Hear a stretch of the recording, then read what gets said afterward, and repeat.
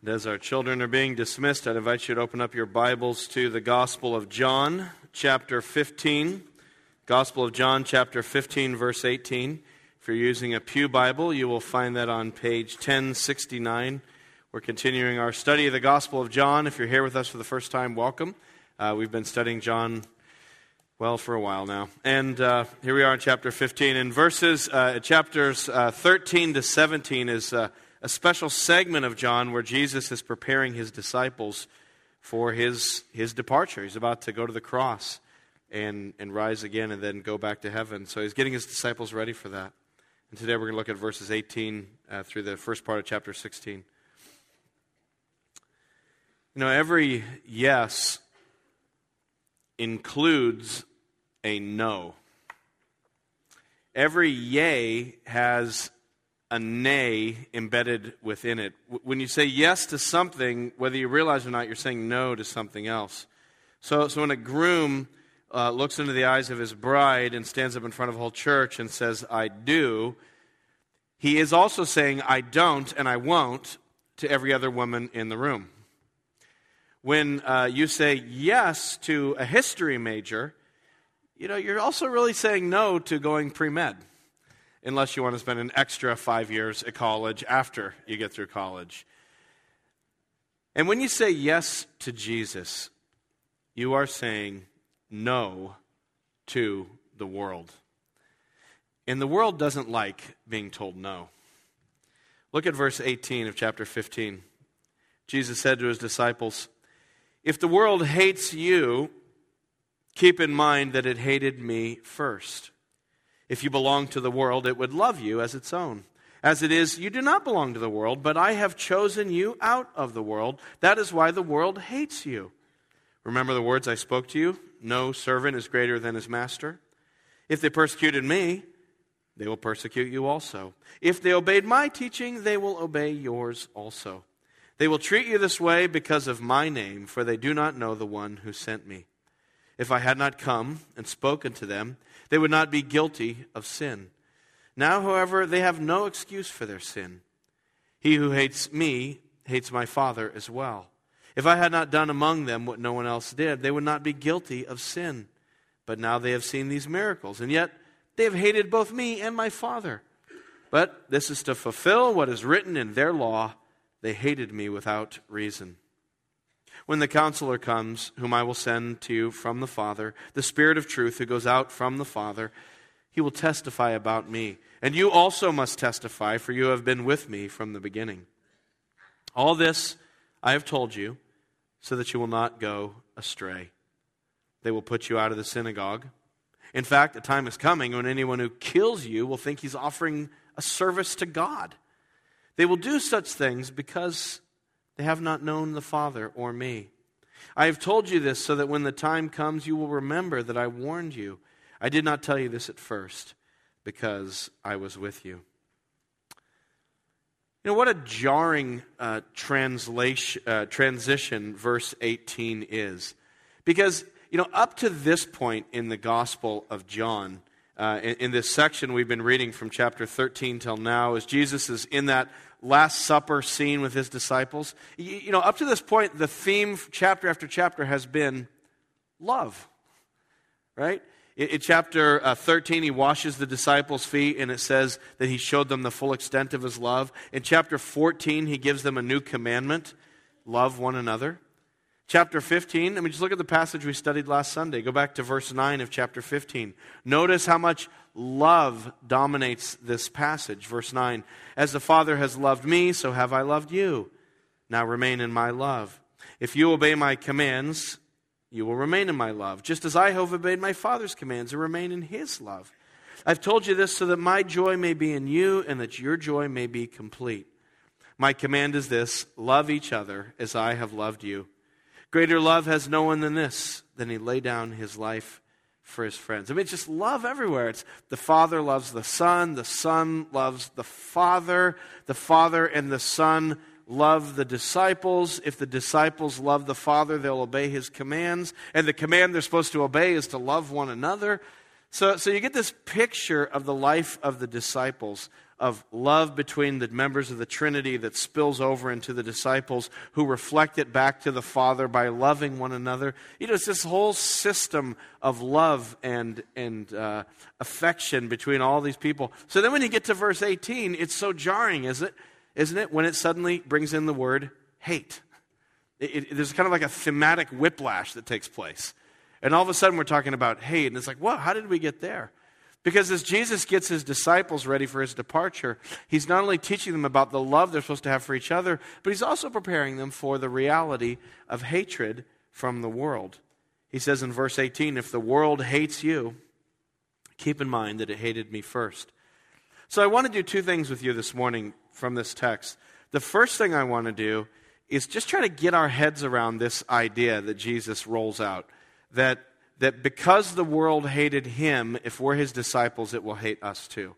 What does that mean? Why is that the case? How does that work? And that's really what verses 18 down to 25 are all about. And then the second thing I want to do is, once we've kind of wrestled with that, I then want to ask the question, okay, what do we do as a response? What does that mean for us as Christians? If that's true, and if we experience that to some degree, how do we react? What's our response to that circumstance? And that's what verses 26 all the way down to chapter 16, verse 4 are. So let's look at those two things. So here's the first one. This idea that because we belong to Jesus and the world hated Jesus, it will hate us as well. Jesus has been in the world. He's been doing his ministry. He's experienced resistance and persecution. He's about to leave, and he's telling his disciples, guess what? Now the focus will be on you. Okay, he says in verse 18, if the world hates you, which it will, keep in mind that it hated me first. Why is that? Well, verse 19, it's because we've changed loyalties and allegiances. Verse 19, if you belong to the world, it would love you as its own. As it is, you do not belong to the world, but I have chosen you out of the world. That is why the world hates you. So if you're a Christian, you no longer belong in the world. Now, by world, we don't mean the physical world, planet Earth, because obviously we're still here. We haven't been beamed up yet. And by the world, we're not talking about the total population of planet Earth, because we still belong to that. John uses the word world in a very kind of specific theological way to describe the human race in its rejection of God. The human race saying no to God, no to God's rules, no to God's plan. The human race saying, we'll do it our way. The human race's love of sin. That's the world. It's our posture of rejection against God. And so in that sense, if you're a follower of Jesus, you don't belong to the world. Because instead of saying no to Jesus, we're saying yes to Jesus. We do believe he's the Son of God. We do believe he has risen from the dead. We are trying to love and honor him and obey him. So we don't belong in that system. And so Jesus is saying, guys, just accept the fact the world's going to hate you because of that. Because it's going to look like you've traded loyalties. Like when Johnny Damon was drafted by, the Yankees, and everyone says, he betrayed us, That's pretty much all the Red Sox lore I know. So anyway, and I'm proud that I said that, though. So, it's like that. It's like, hey, where'd you go? Our family hasn't changed. You're the one who became the Christian. Where did you go? We're still the same people, and suddenly you won't party with us, or you won't hang with us. You're the one who left us. What happened to you? You're not the person I married. The person I married wasn't a Jesus freak. And now you are a Jesus freak. I feel like you're cheating on me with the church. Like, what are you doing? I haven't gone anywhere, but you've gone somewhere. And so be prepared. We no longer belong to the world in its attitude toward Christ. We've come into a new relationship with Christ. It's also the fact that, if Jesus was harassed and persecuted, we should expect it too. That's what he says in verse 20. Remember the words I spoke to you. No servant is greater than his master. He said that back in chapter 13. If they persecuted me, they will also persecute you. And so if I'm the master and I got static, then don't think you're beyond it or above it as my disciples. It's just part of being a disciple. Jesus taught, he did miracles, and he got all kinds of pushback. Some people, it was real mild. It was like, well, I just don't believe that, Jesus. Some people, walked away. Some people questioned him. Some people argued with him. Some people talked behind his back and plotted against him. Some people arrested him. Some tortured him, and some killed him. So there was a whole spectrum of persecution and resistance that Jesus experienced. And we need to be prepared as disciples of Jesus to experience anything along that spectrum of rejection. Because if it happened to him, and we're the guys going around saying, yeah, we follow him, and we're proclaiming the same things as he did, we should expect that from the world as well, some degree or another. So this is the idea that he wants to give us. The world hated Christ. The world will hate us too, to the extent that we stand with Jesus and proclaim his name. But I want to ask a question, and I said this first service. I feel a little nervous asking this question, but to be honest, I had to ask this question because, I don't know, just reading this text and my mind was wrestling with it. And maybe the question sounds a little bit sacrilegious at first, but I hope you'll just kind of bear with me as I welcome you into my mental process, which is a scary place to be. But so here's my question. Is what Jesus said really true? Does the world really hate disciples of Jesus? Does the world really hate evangelical Christians? Is that really true? You know, I mean, maybe, just follow me here a little bit. Don't you have people in your life who know you are a disciple of Jesus? You've told them that. They are not disciples of Jesus. They've told you that. And they're nice to you. They like you. They say, well, that's for you, it's not for me. That's cool. And they don't harass you. They don't, pull pranks on you because you're a Christian. They don't try to work against you because you're a Christian. They're not mean to you. In fact, maybe you have some people in your life who would not claim to be disciples of Jesus, but they have been there for you in some very tough times. They've been there to support you and been very kind to you. And so it's like, they didn't hate me. They're actually really nice to me. If you'll go with me a little further, let's even take it another step. Maybe you're here this morning and you would not self-identify as a disciple of Jesus. You're like, yes, I'm here. Someone invited me, whatever reason you're here, but you're not there. You're not sure if he's the Son of God. You don't necessarily believe he died on the cross for our sins and rose again. You haven't claimed him as your Savior. And you're hearing this, you're reading, if the world hates you, keep in mind it hated me first. And you're like, I don't hate disciples of Jesus. Hey, I'm in the church right now. Obviously, if I hated you, I wouldn't be here sitting in this church service. In fact, have you seen my car out there? I got a bumper sticker on my car. It says coexist, And every letter of coexist is made from a symbol of a different world religion. It's actually rather clever, thank you. And I drive around preaching to everyone on my bumper sticker, hey, all you religious nuts, get along. In fact, I would argue that the real problem is religion. Religion is what causes people to fight. We have too much religion in the world. Religion gives people this idea that God has authorized them to be a jerk to everybody else. And so I think, the problem is religion. I'm the one here who's feeling persecuted and hated, thank you very much, as a skeptic. And so, maybe I shouldn't have asked that question. I don't know. I wrestle with it. What does that mean? Does the world really hate us? Is that really true?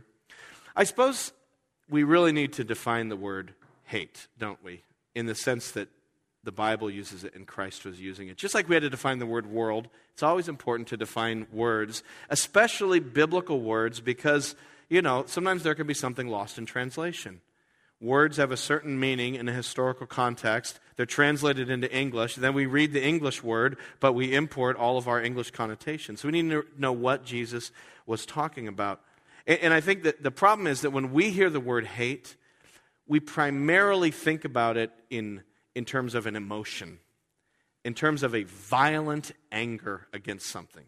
So when you think of hate, I envision a person at a protest, and in one hand, he's got a sign with some really offensive protest language on it. The other hand is a fist, and he's shaking it, and his mouth is curled back in a rictus, and it's showing his teeth. Rah! And you see that guy and go, woo, that guy's got some hate issues. He's really mad. Or you see someone burning a flag or burning somebody in effigy and jumping up and down, chanting, and you go, wow, there's a lot of hate there. So we think of hate primarily in emotional terms. And so then you read, the world hates us, and you're like, well, I don't know. I haven't really seen people get screaming in my face and wanting to hurt me and have emotion like that. But we've got to remember, hate is not primarily an emotion as defined here. Hate has more to do with a relational posture towards somebody else. It's a relational posture of saying, I don't accept it, I don't agree, I don't believe. And when that posture is toward God, it's a kind of hate, whether you have emotions or not. It's kind of like love, except the opposite. I mean, how many times have you heard a pastor preach? You've heard this sermon. I've heard this sermon. Love is not an emotion. Have you heard pastors say that? Love is a commitment. Pastors say that all the time. And if you love someone, it means you're committed to them, and the emotions come and go, don't they? And so you've been, a couple's been married for 30 years, and they may have emotions and feelings, but it's not like if you've been married 30 years, just every day you're floating around in this emotional, romantic cloud. Just always in love, and the butterflies are always flying around the house, and the snowflakes are always falling. It's just dreamy. It's not like that. There are moments like that. There's other times, you want it to strangle them, actually. But you love each other. The emotions can vary, but you love each other. You're committed. Your general posture is, I accept you. I embrace you. So hate is a posture, biblically defined here, of saying, I reject, I do not accept. And it can come out in a variety of emotions, anywhere from calm indifference to anger and rage and violence, and anything along that spectrum. And so what Jesus is saying is, because they have not believed and accepted that I really am the light of the world, the Son of God, the resurrection and the life, the one through whom salvation has come, they have taken a posture of rejection toward me and toward my Father. Look down at verse 20. Remember the words I spoke to you. No servant's greater than his master. If they persecuted me, they'll persecute you. If they obeyed my teaching, they'll obey yours also. So, if you hear Jesus teaching and you say, yes, I submit to and agree to that, that's a posture of love toward Christ. Didn't Jesus say, if you love me, keep my commands?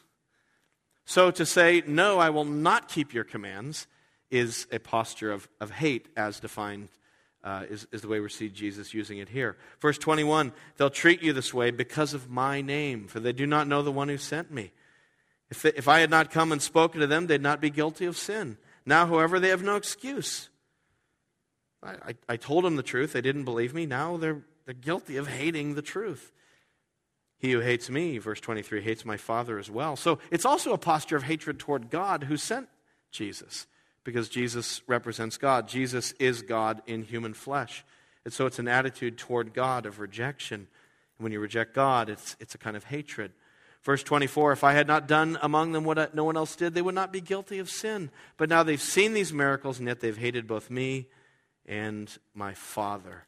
I did miracles, and some people saw the miracles and they wanted to kill me. Some people saw the miracles and said, I don't know, I'm busy. Either way, it's hate because it's unbelief and rejection. Let me try this. Let me try an analogy. So here's just to kind of bring all these little threads together. Let me just try this analogy out and see if it works. Imagine a kid in his room, maybe a teenager, maybe a kid, and the kid's room is a disaster. It's a mess. It's a pigsty. Everything's on the floor. Maybe this isn't so hard to imagine. So it's a total, hurricane went through there. There's, cereal bowls with milk that's now curdled, and it's just nasty, and this stuff, wet towels on the floor that are molding. And the mother comes in, and she's had it. She's like, that's it. This room will now be cleaned. That's it. Clean this room. I cannot take it anymore. And imagine the kid sitting there. Imagine a boy sitting there, and he's got his own PlayStation 3 in the room, and he's just playing. And imagine he doesn't look at his mom. He doesn't even make eye contact. His back is to her. And he starts to talk. He's not angry. He's not upset. He's very matter-of-fact and calm. He says, actually, Mother, I've come to some conclusions. I've concluded this is actually my room, not yours. And because it's my room, I define the terms of this room. I define this room as clean. And actually, what you think is clean, I define as dirty, because you've sprayed all your chemicals around the house. So this room is clean. I'm defining clean and dirty for myself. And that's what I'm going to do. I can do what I want here. This is my room, not yours. If I want to let girls in that window at midnight, and if they want to bring beer and pot, well, that's my life. It's my room. And actually, I've come to some theories. I have this theory that you actually didn't give birth to me. I've come to this theory that I sort of evolved out of the primordial mess on my floor here. So through random mechanisms that I really, can't really explain, but it happened, and here I am. Actually, I don't know if I believe in the existence of Mom. I kind of think you might be a projection of just sort of an innate evolutionary need I have for a higher power. And really, Mom is for people who need a crutch in life. And I don't need a crutch. I've come to a place of self-reliance, and I don't need you anymore. So I kind of feel like I'm just talking to a phantom. And so that's why I'm not even looking at you, because you're not even really real to me. In fact, I believe Mom is within all of us. You're Mom, and I'm Mom, and we just need to find the Mom within. Listen, and the mother is just like closes the door. She gets on the phone with her friend. And would the mother be justified in saying to her friend, I think my son hates me? The son didn't raise his voice. The son didn't punch. The son wasn't violent. He was rather indifferent, actually. But it's like, he hates me. Think about that. And that's how we are toward God. He made us. He owns us. He gave us everything. And we say, you don't exist. I don't know. I think I used to be a plankton, whatever. And I can do what I want, and I can live however I want. And, it's crazy. And then we think that, well, I don't hate God. I just don't believe He's real. It's like, man, that's not unbelief. That's treason against the king. It's treason.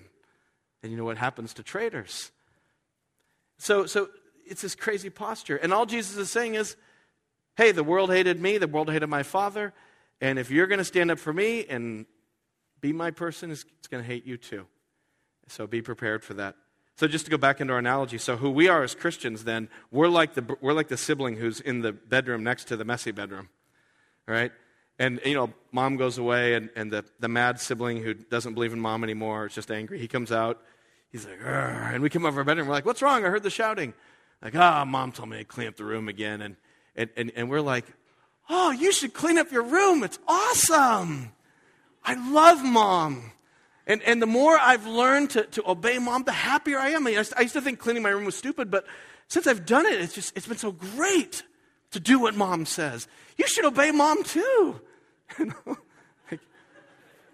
How's that other person going to feel? They're just going to be like, forget it. Or maybe they'll, maybe then they will be like, siblings fight and all that. And so we shouldn't be surprised if we're the people out in the world saying, Jesus is the Son of God. Jesus is the Savior. There is an escape from the judgment of God, which is real. It's through Jesus who was crucified and buried and rose again. You need Christ, and following Him is the answer. Like, don't be surprised that when we say that clearly, if people are like, or worse, it could even be worse. But that's all Christ is saying. And can I just, before we go on to the next major movement here, can I just do one little aside? And I just want to say that if you're in the messy room this morning, there's still time to run to Jesus. Just leave the room, stop the nonsense, turn off the PlayStation, and run to Christ and seek Him. He is ready to forgive people who turn to Him. Just like if that kid in that story ran to his parent and just fell on his knees and said, I have been a complete moron and I've sinned against you, Mom and Dad. God will forgive. Christ died for dirty room people. You know, the message of the gospel isn't clean your room. It's God forgives sinners. Christ cleaned us on the cross. So you could still come to Christ. Maybe you're here this morning and you think you're here for this reason or that, but maybe the reason you're here this morning is because just like Jesus said, he chose us out of the world. Maybe his hand is at work in your life. I just want to say, stop running from him and run to him and repent and believe. Okay, we need to move on. I got to finish this thing. So let's look at the second half of this sermon, this text, verses 26 to chapter 16, verse 4. So the first half is understanding this dynamic that the world hated Christ and it will hate us too because we belong to Christ. So then the next question is, therefore, what do we do in response? What should our reaction be? What is our posture as Christians and our reaction to this state of affairs? It's a difficult situation to be in. So what do? Do we form a militia and fight back? Do we form a political party to fight for our political rights as Christians? We form the Christian party. Maybe we just leave the country altogether and we say, let's just go form a little Christian country somewhere. You know, like a really big commune, and we'll make our own laws and rules, and like the Puritans did, a city on a hill, we'll just go, except, the Puritans came to Boston. Maybe we should go to the Caribbean. Sell the building here, buy an island, and go on the beach. And I could be the pastor there. That'd be awesome. So maybe that's what we do. Maybe we just got to get out of here.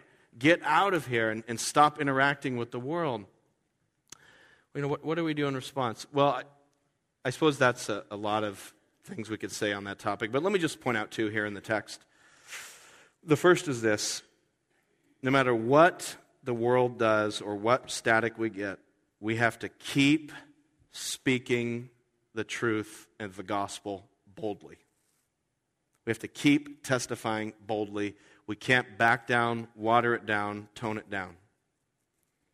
See that in verses 26 and 27. When the counselor comes, and the Father will send the Spirit of truth, the Holy Spirit, who goes out from the Father. He will testify about me. So the Holy Spirit's, one of his main jobs is to testify about Jesus. He speaks to our hearts. That's how we come to believe in Christ, as the Spirit testifies to our souls. And then verse 27, you also must testify. So we speak to the ears. Our job is to speak to people's ears and pray that the Holy Spirit will speak to their hearts. And so we join the Holy Spirit and become the conduits through his testimony as we share the gospel with people. So we need to do that. And that's important, because if you're getting static, if you're getting pushback, if you're getting resistance, the temptation is to water it down and tone it down, right? You got a friend. Eventually, maybe acquaintance, becoming a friendship, and at some point, somehow the topic of spirituality or religion comes up, and you share your views about Christ and the fact that he's the Savior, and that friend either goes like, I don't know about that, or maybe, how there's like friendships where there's suddenly this weirdness that descends on a friendship, and then people kind of start drifting away, and you're like, I don't know what's wrong, there's weirdness, people are drifting away. And then, okay, so you lose that friend, and then maybe sometime later you make another friend, and then the topic of religion and spirituality comes up, and your first thought is, I don't know if I should do that again. Yeah, because I did that once, and I lost a friend, so I'm going to spin it, PR it, do something to kind of soft pedal it. And we need to, no matter what happens, keep boldly proclaiming Christ. Here's a great case study in how to respond to persecution. Put a bookmark here in John and turn over to the next book of the Bible, Acts. Acts chapter 4. Acts chapter 4. It's the next book of the Bible. Jesus has gone to heaven. Disciples are now preaching the gospel by the power of the Holy Spirit. By the power of the Holy Spirit, two of the apostles, Peter and John, heal a man who is unable to walk. They're hauled before the religious authorities. They ask him, in whose name did you heal this man? And look what they say down in verse 8. Then Peter, filled with the Holy Spirit, there's the Holy Spirit coming in, said to them, rulers and elders of the people, if we're being called to account today for an act of kindness shown to a cripple and are asked how he was healed, then know this, you and all the people of Israel. It is by the name of Jesus Christ of Nazareth, whom you crucified, but whom God raised from the dead, that this man stands before you healed. Very bold. Already the gospel is being worked in there. Christ crucified, Christ raised. And then verse 12, look at that. Salvation is found in no one else, for there is no other name. There is no other name under heaven by which we must be saved. No other name. Wow! That's strong. As you can imagine, that doesn't go over well. So verse 18, they called them in again, commanded them not to speak or teach at all in the name of Jesus. They said, can't do that. Verse 19, judge for yourselves whether it is right in God's sight to obey you rather than God, for we cannot help speaking about what we've seen and heard. After further threats, they let them go. So now what are the disciples supposed to do? God did a miracle. They preached the gospel. They've been told not to preach in the name of Jesus. They've been commanded by authorities not to preach in the name of Jesus. They've been threatened. What do? And the temptation is, back off a little, let it cool down. Reposition. Take this from a different angle. No. They pray for boldness. They get together, they have a prayer meeting. And what do they pray? Verse 29, jump down. Now, Lord, this is their prayer. Consider their threats and enable your servants to speak your word with great boldness. Lord, you heard the threats, we heard the threats, and what we want is more guts to be very clear about the gospel. We want to do it more. Or, verse 30, stretch out your hand to heal and perform miraculous signs and wonders. This whole thing got started because we healed some guy in the name of Jesus. We want more of that. Give us more healing so we can have more opportunities to speak in the name of Jesus. I mean, they're doubling down, aren't they, on the boldness and the witness. And then verse 31, after they prayed, the place where they were meeting was shaken, and they were all filled with the Holy Spirit and what? Spoke the word of God boldly. So what we need to do in the face of harassment and resistance is to be bold in the preaching of the gospel. As Max Stiles said in our missions conference a couple months ago, we need to take more risks. We need to be willing to just say it plainly. Could it be that one of the reasons we don't experience hatred from the world is because we kind of soft pedal our testimony? Maybe that's why we think, the world doesn't hate us. Maybe it's because we're too camouflaged and we don't speak the message plainly. Not that we're jerks or self-righteous or snooty religious people, but you have to put it out there plainly. You say to someone, hey, do you want to come to church with me one Sunday? And that's good. Invite people to church. Definitely. I do it too. And that's a good thing to do. But it's not quite testifying, is it? If I say to someone, come to church, and they're like, they might say yes, or they might say, well, I'll think about it, or maybe they'll say, it's not really my thing, but it means a lot that you ask me. But that's about it. But if I'm talking to somebody, and we get into this topic about religion or spirituality or whatever, and they say, well, I'm not really that religious, I'm more spiritual. And we were to say to them, the problem with spirituality is it can't save you from hell. That's a problem with spirituality. It might make you feel better. It might improve some aspects of your life. But, you and I are sinners under the judgment of God. And there's only one name under heaven by which we must be saved, which is Jesus Christ. Because he died for our sins and he rose again. And so you and I need the same thing. We need Jesus. And without Jesus, you are lost, just like I am. I wonder if we said that, if there might be a different reaction. Maybe there might be more like, whoa. And you could just see the coexist bumper stickers like just falling off cars. Like, suddenly I'm not comfortable with that. That's bold testimony. And again, you don't have to be angry, you don't have to be preachy. We're not better than other people as Christians. We're just, as has often been said, one beggar telling another beggar where the bread of life is. Saying, that's it. You need it too, I need it. We need Christ. And so when we do that, that's going to bring resistance. We need to be more clear with the gospel. We need to be bold. We need not be afraid. And can I just say, too, just another little tangent here, that really is the weapon we have as Christians for the kingdom of God. There is a militancy to the Christian religion, but it's just this, speaking boldly. We only have 3 weapons in the gospel. Here they are. Speaking boldly, praying fervently, and loving and serving humbly. That's it. Anything we do beyond that in the name of Jesus is not for Jesus. Because there have been people down through the centuries who have, in the name of Jesus, done violence to other people. And you just have to understand, those people were acting contrary to the gospel of Jesus Christ. The only thing we can do is speak boldly, pray fervently, and love humbly, and after that, just take whatever comes, even if that means suffering and death. But we have to be bold, and we have to speak boldly. And so there really is no place for Christian militarism in the sense of violence or coercion against others. So that's the first thing we have to do. And then just to wrap this up, the first thing we need to do in response to the reality of hatred is we need to speak the truth boldly, not back down, be clear. And the second thing we need to do is just stay the course and not freak out when resistance does come. Look at chapter 16, verse 1. All this I have told you, so that, here's what you're supposed to do, you will not go astray. Don't go astray. Don't freak out. Don't panic. God hasn't left you. You should expect this as Christians, that if we're boldly and clearly proclaiming the gospel, that these things will happen along that whole spectrum of resistances that can take place. These things will happen. Just be ready for that. The Greek word there is, when it says don't go astray, the Greek word is a great Greek word, scandalizo. It's from which we get our word scandalize. Don't be scandalizoed by this. Don't be thrown off. Don't apostatize. Don't go away. Don't let it trip you up. Because it's going to happen. Verse 2, they will put you out of the synagogue, Jesus predicted. In fact, a time is coming when anyone who kills you will think he is offering a service to God.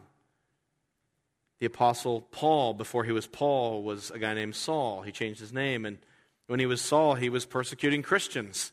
He was killing them, and he thought he was offering a service to God. So it's going to happen. Just know it. And when it happens, don't freak out. I don't know if you've been hearing about this in the news, but in northeastern Nigeria, there is a Muslim militant group called Boko Haram. And Boko Haram, they estimate in 2012 killed almost somewhere around 800 Christians. They've just been targeting Christians. They've been going into church services and detonating bombs or shooting people. Christmas Eve, 12 Christians were killed in a Christmas Eve service. Pastors and the people were gunned down as people came in and killed them. I mean, I can't even imagine that. Could you imagine that? Like wow. That'd be easy to be scandalized and say, I don't know about this whole church Jesus thing. Maybe I should rethink this because I didn't sign up for this, did I?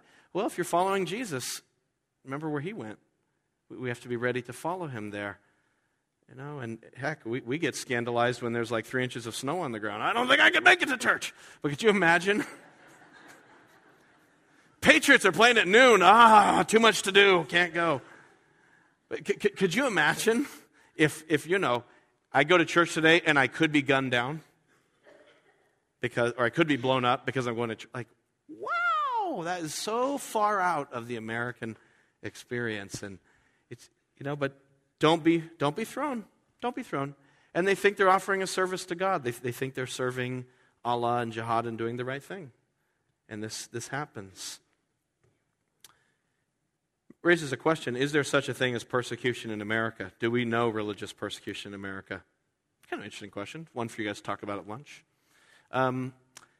2 ways you could answer that probably. One is, not really.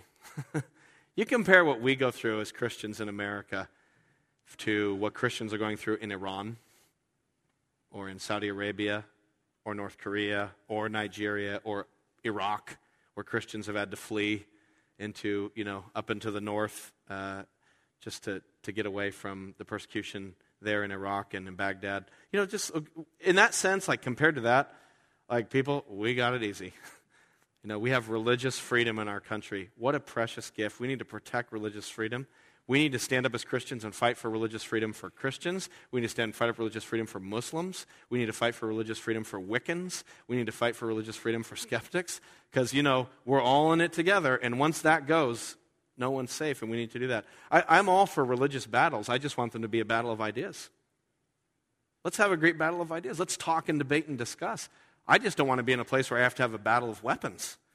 Because, Jesus says I can't take up any, so I lose. So thank God for our religious freedoms. And let's protect those. And that's something we enjoy in this country by God's grace. So in one sense you could say, no, we're not really persecuted. But in another sense, the world is still the world, and there's still static and resistance. And it may not be in the kind of violence we see in some expressions around the world. And it may not be a state-sponsored kind of reaction to Christianity like some places in the world, like brothers and sisters who lived through the Cold War in the Eastern Bloc countries and were tortured and arrested. And so it may not be like that from the government, but it's here. The world is everywhere, so no matter what country you're in as a Christian, there will always be some static and resistance. And I think we see it in America to a degree. I think one of the ways we see it in America is just kind of the cultural shift over the last 50 years from a culture that was more influenced by a kind of Judeo-Christian ethic and morality to one that has lost sight of that. So, there were things 50 years ago that were right. Everyone kind of knew it. And today, some of those things are wrong. And everyone kind of knows it. There were things 50 years ago that were wrong that today people say are right.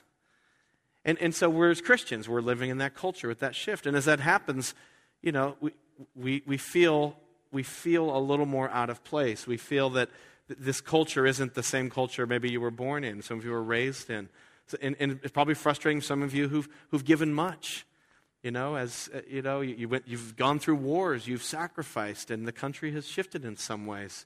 And so it reminds us that our home is not here, it's there. And so whether the country is more harmonious with our views as Christians or whether it's less, we're called to testify boldly, pray fervently, love, and hold on to the gospel, regardless of what the cultural context is.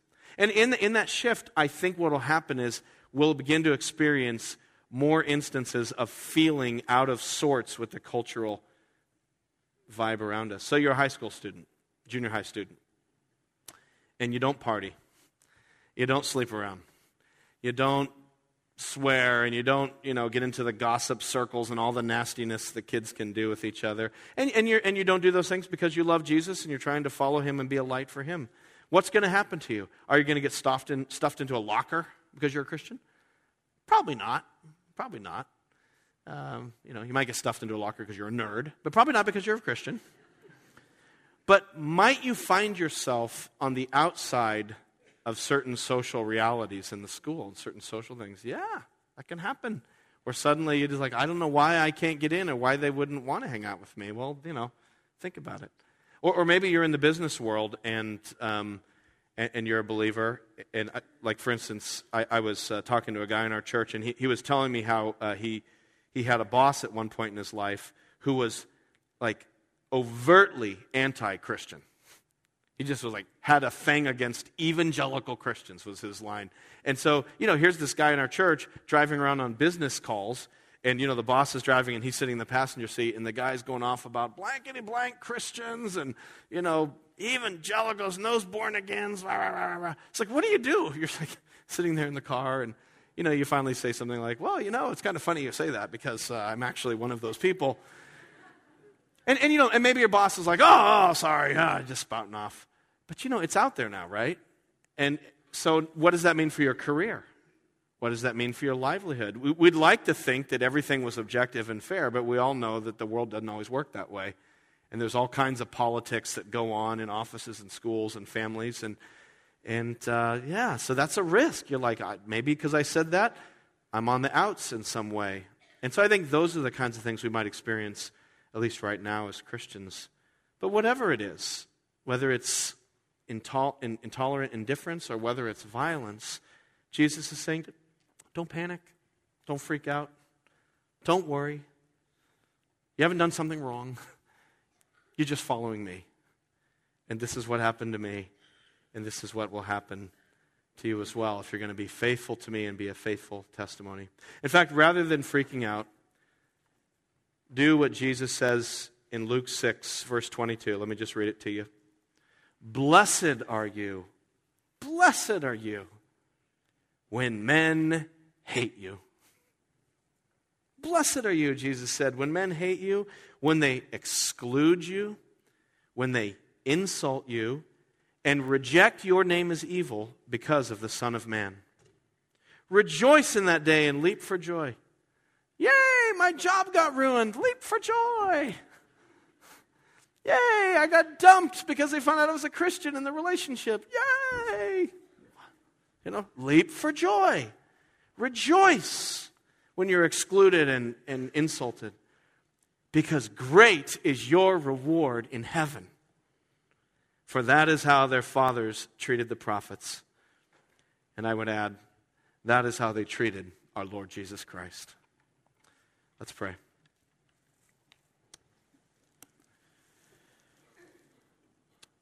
Oh Lord Jesus, we want to give you thanks this morning because you have done a miracle in our hearts.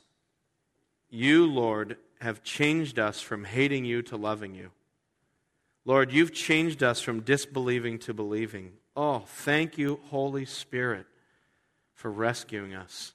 And I thank you that that same rescue is available to anyone who will turn to Christ, to repent of sin and believe in him. Lord, I do pray for us as believers that we would be humble, that we would be loving, that we would be sweet, but we would also be bold and direct and clear with who you are, Lord. God, we need more guts. We pray for more boldness. Lord, we pray that you would shake this place and that your Spirit would rest upon us and enable us to proclaim your name with greater boldness to the South Shore of Boston and to Boston and beyond. Lord, we do pray for those around the world who are experiencing fiery trials for their faith. We pray for believers in Nigeria and believers in Iraq and Iran and believers in North Korea and Saudi Arabia and Morocco and all the different countries around the world where the hand of government and of society is heavy upon them, Lord. We pray that they would stand strong today, that they would continue to testify boldly and would take whatever comes and not be scandalized. And so, Lord, use us here in New England too. We just beg you, Lord, for a work of your Spirit here on the South Shore and in our church. We ask this all through the name of Christ, who was crucified and who rose. Amen.